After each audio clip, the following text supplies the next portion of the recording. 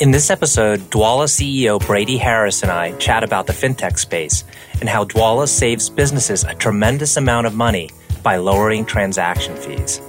We also chat about his experience working with private equity and venture capital investors and who he thinks is the smartest person in fintech.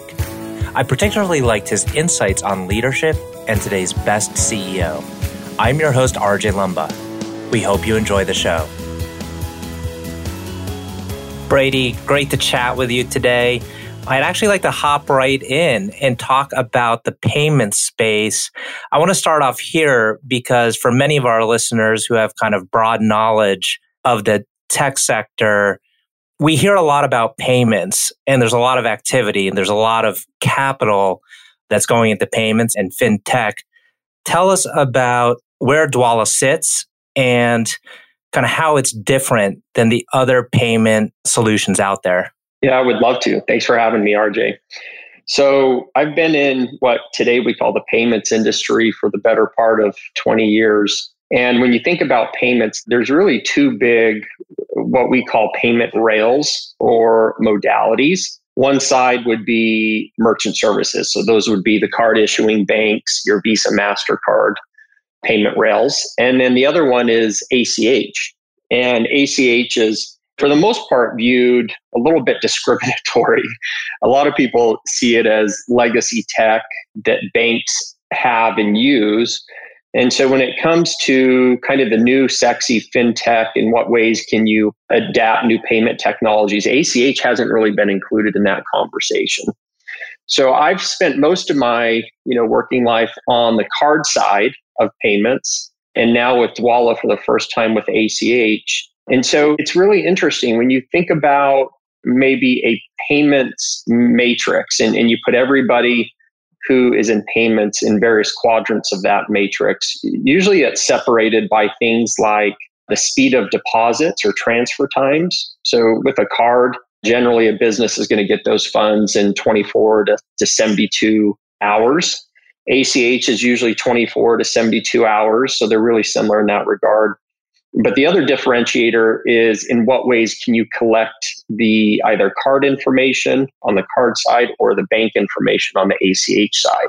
And so when you look at Dwolla and kind of where we sit in that larger payment landscape, we compete with a lot of the bigger banks. We compete with a little bit on the card side. But one thing we've started to do that's just really interesting is we've started to solve for some of those gaps that had previously been an impediment to ACH, namely being able to be an alternative to a card payment rail. And we've done that through things like real-time payments. So we've partnered with some global fintechs and some financial institutions that are fintech friendly to get on the clearinghouse's RTP network. And we just launched that a few months ago.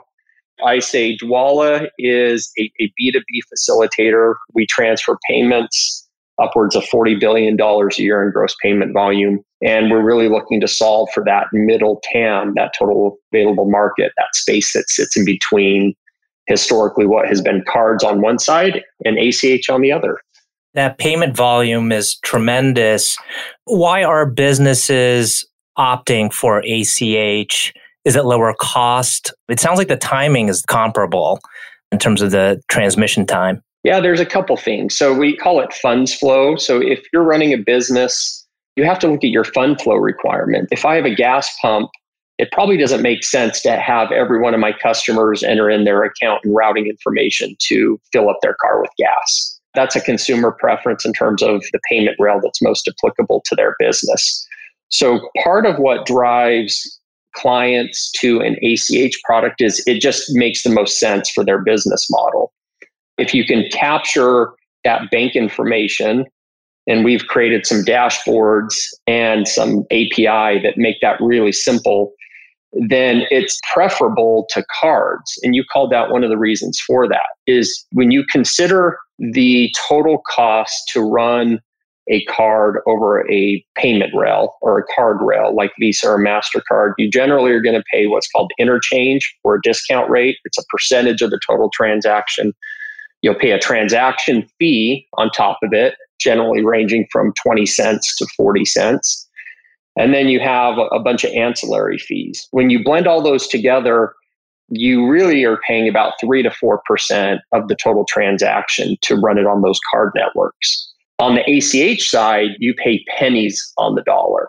So it's much lower costs. And again, what we have tried to solve for is if deposit or transit time has historically been a blocker to adopting ACH technology, some of our new modalities like that real-time payments, push to debit or push to card, these are all different ways that we've expanded from the core functionality of ACH that really drives clients to our platform. And to the point you make about the gross payment volume metric, I want to say the beginning of 2020, we were right around 25 billion in volume. So our payment volume has just scaled really quite exponentially coming out of COVID, and it just continues to pick up speed. We think one of the driving forces of that is as ACH starts to do what cards can, and truthfully more, when you layer in the cost savings of an ACH transaction, it's pretty compelling from a business standpoint to adopt that technology. Which industries are most applicable here for the CEOs that are listening in that run their companies? They could be saying, wow, I'd like to dramatically lower the cost of transactions, running transactions. Which industries are most suited for ACH? That's a timely question that you ask. And I've been really close to that data internally only because we just finished a fundraise.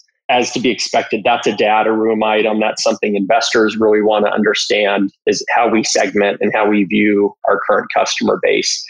So when we looked under the hood of all the businesses and clients that are using our ACH product or our payment API, one really interesting thing emerged, and that was there is not one dominant or majority industry or vertical that has been attracted to our platform.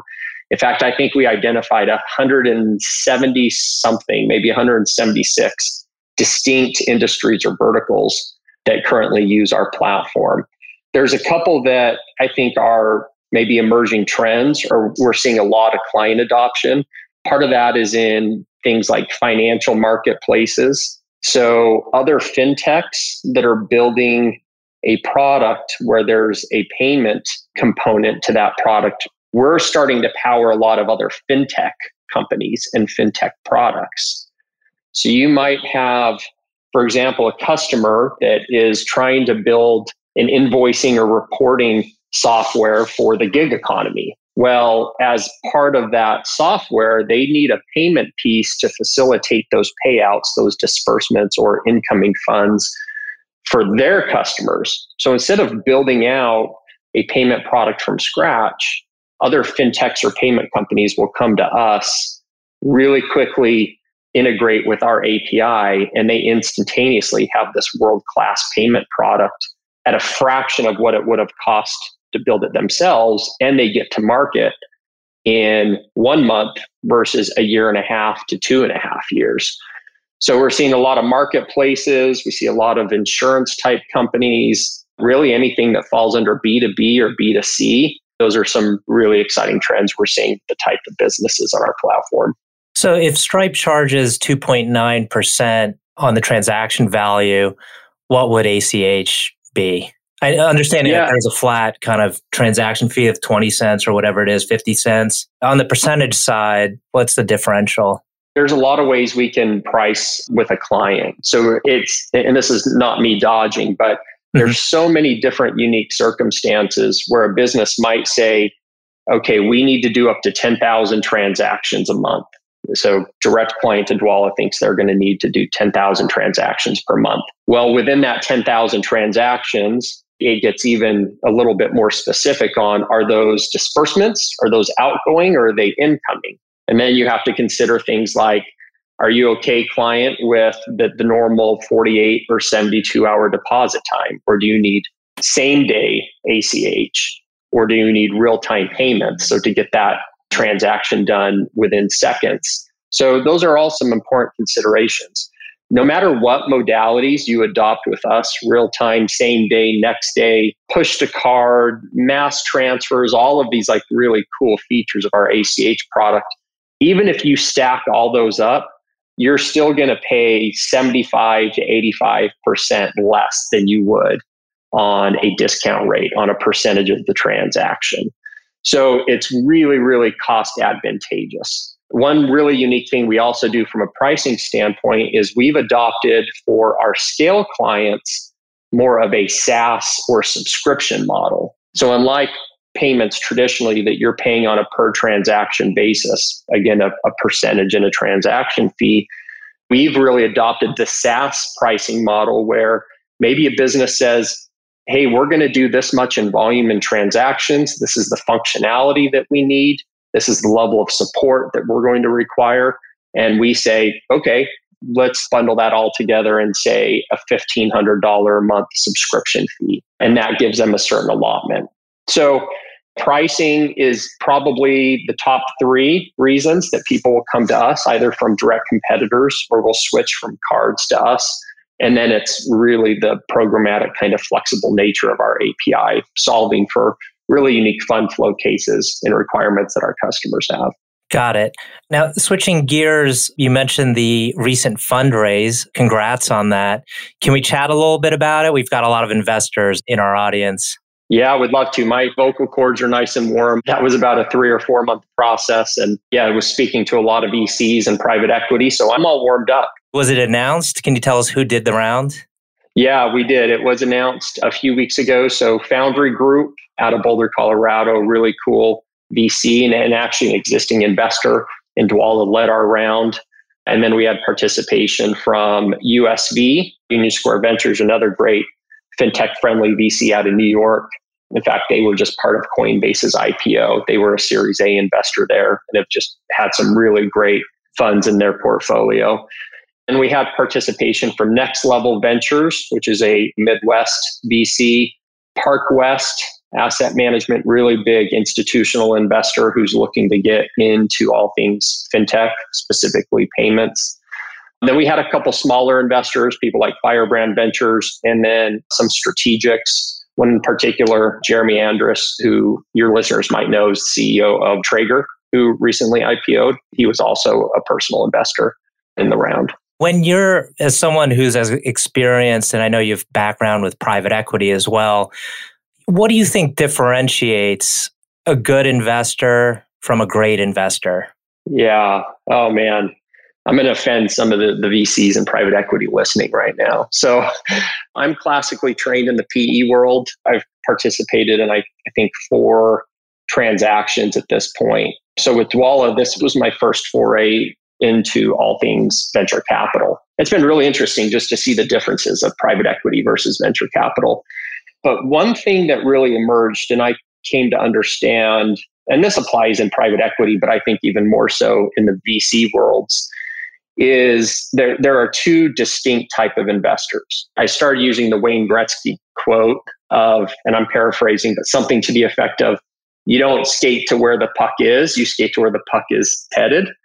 And a lot of VCs are frankly pretty lazy, or investors can be lazy. They look at what was your most recent fiscal year return. So what was your top line revenue growth? What are you forecasting this year?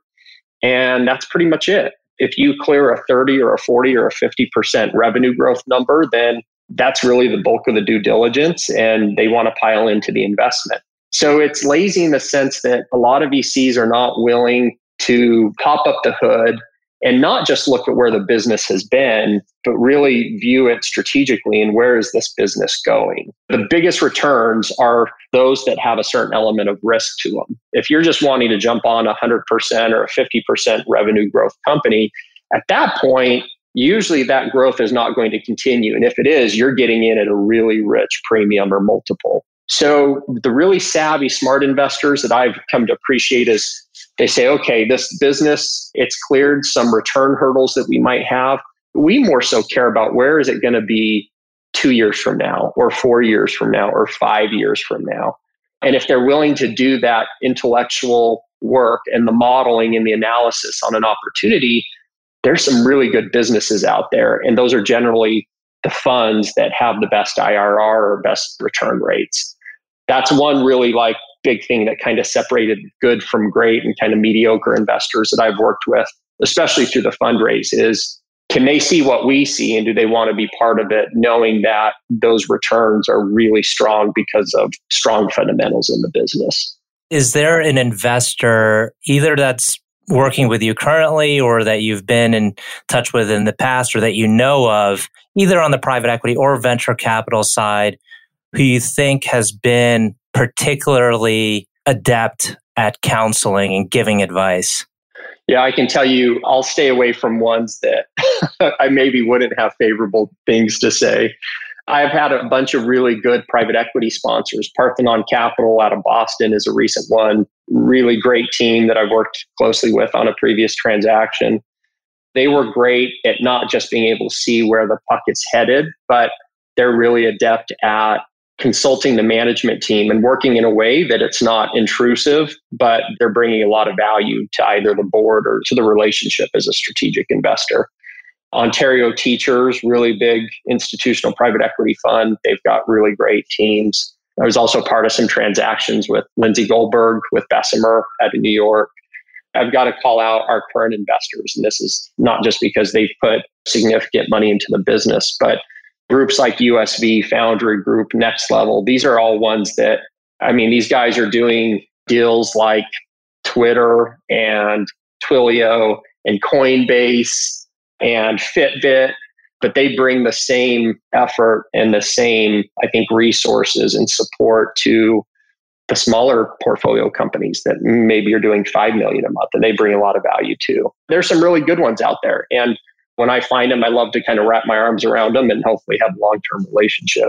Who do you think the smartest person is in fintech? Oh, man, there's a lot of really smart people. I'm biased, but I work really closely with Ben Milne. Ben is the original founder of Dwolla. He was my predecessor, so I came into the business to replace Ben as the operating CEO. I'm still on the board with Ben. When you look at Ben, he is really, especially amongst the ranks of those who have been in fintech and payments for a long time, he's considered a godfather of all things fintech. The technology that he built and the vision that he had in trying to solve for this side of the payment rails was really revolutionary. I always refer to him as kind of like Russell Crowe in A Beautiful Mind, when he's up on the glass kind of writing weird 3D formulas and models and people can't really keep up with his brain. That's very much Ben Milne. And so we're really lucky to still have him today in the business. We get to use him on a lot of things related to strategy and the vision for the product. His ability to see ahead of the curve of what's happening in payments is it's unprecedented. He's a really great leader and great visionary on all things payments. Who do you think is the best CEO, past or present, regardless of industry? Regardless of industry. Oh, man. Well, I've got a lot of friends that are CEOs, so this is, again, going to offend a lot of people. Kind of one of my current favorites who I follow really closely and I've read a lot about and just really respect is Elon with Tesla. I think he just embodies this core trait that his primary motivation is the vision and mission of Tesla. And secondary to that is appeasing investors or Wall Street. The fact that he can be on an earnings call and say, hey, don't invest in Tesla. I don't care. Don't give us your money. That's not our concern. Or when he calls out that he thinks the stock is too high, I just really appreciate his authenticity. And I think prioritizing what's most important, which is the mission of Tesla and what they're trying to solve for. And he makes really good fundamental decisions for the business through a long-term lens. And that's really hard when you're an operating CEO. You're under pressure to hit your quarterly financials. You've got to get your top line revenue growth to a certain point by the end of the year.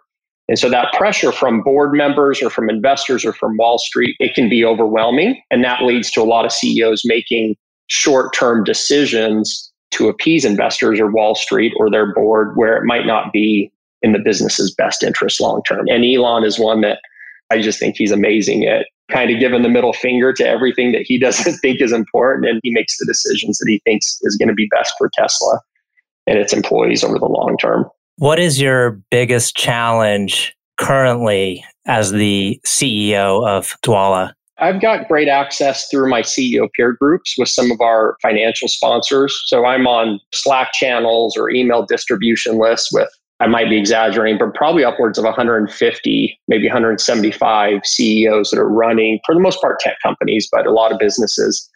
And it's a safe space where we can be really vulnerable and open with each other. And it's a great way to see, well, what are other people struggling with that are in similar roles?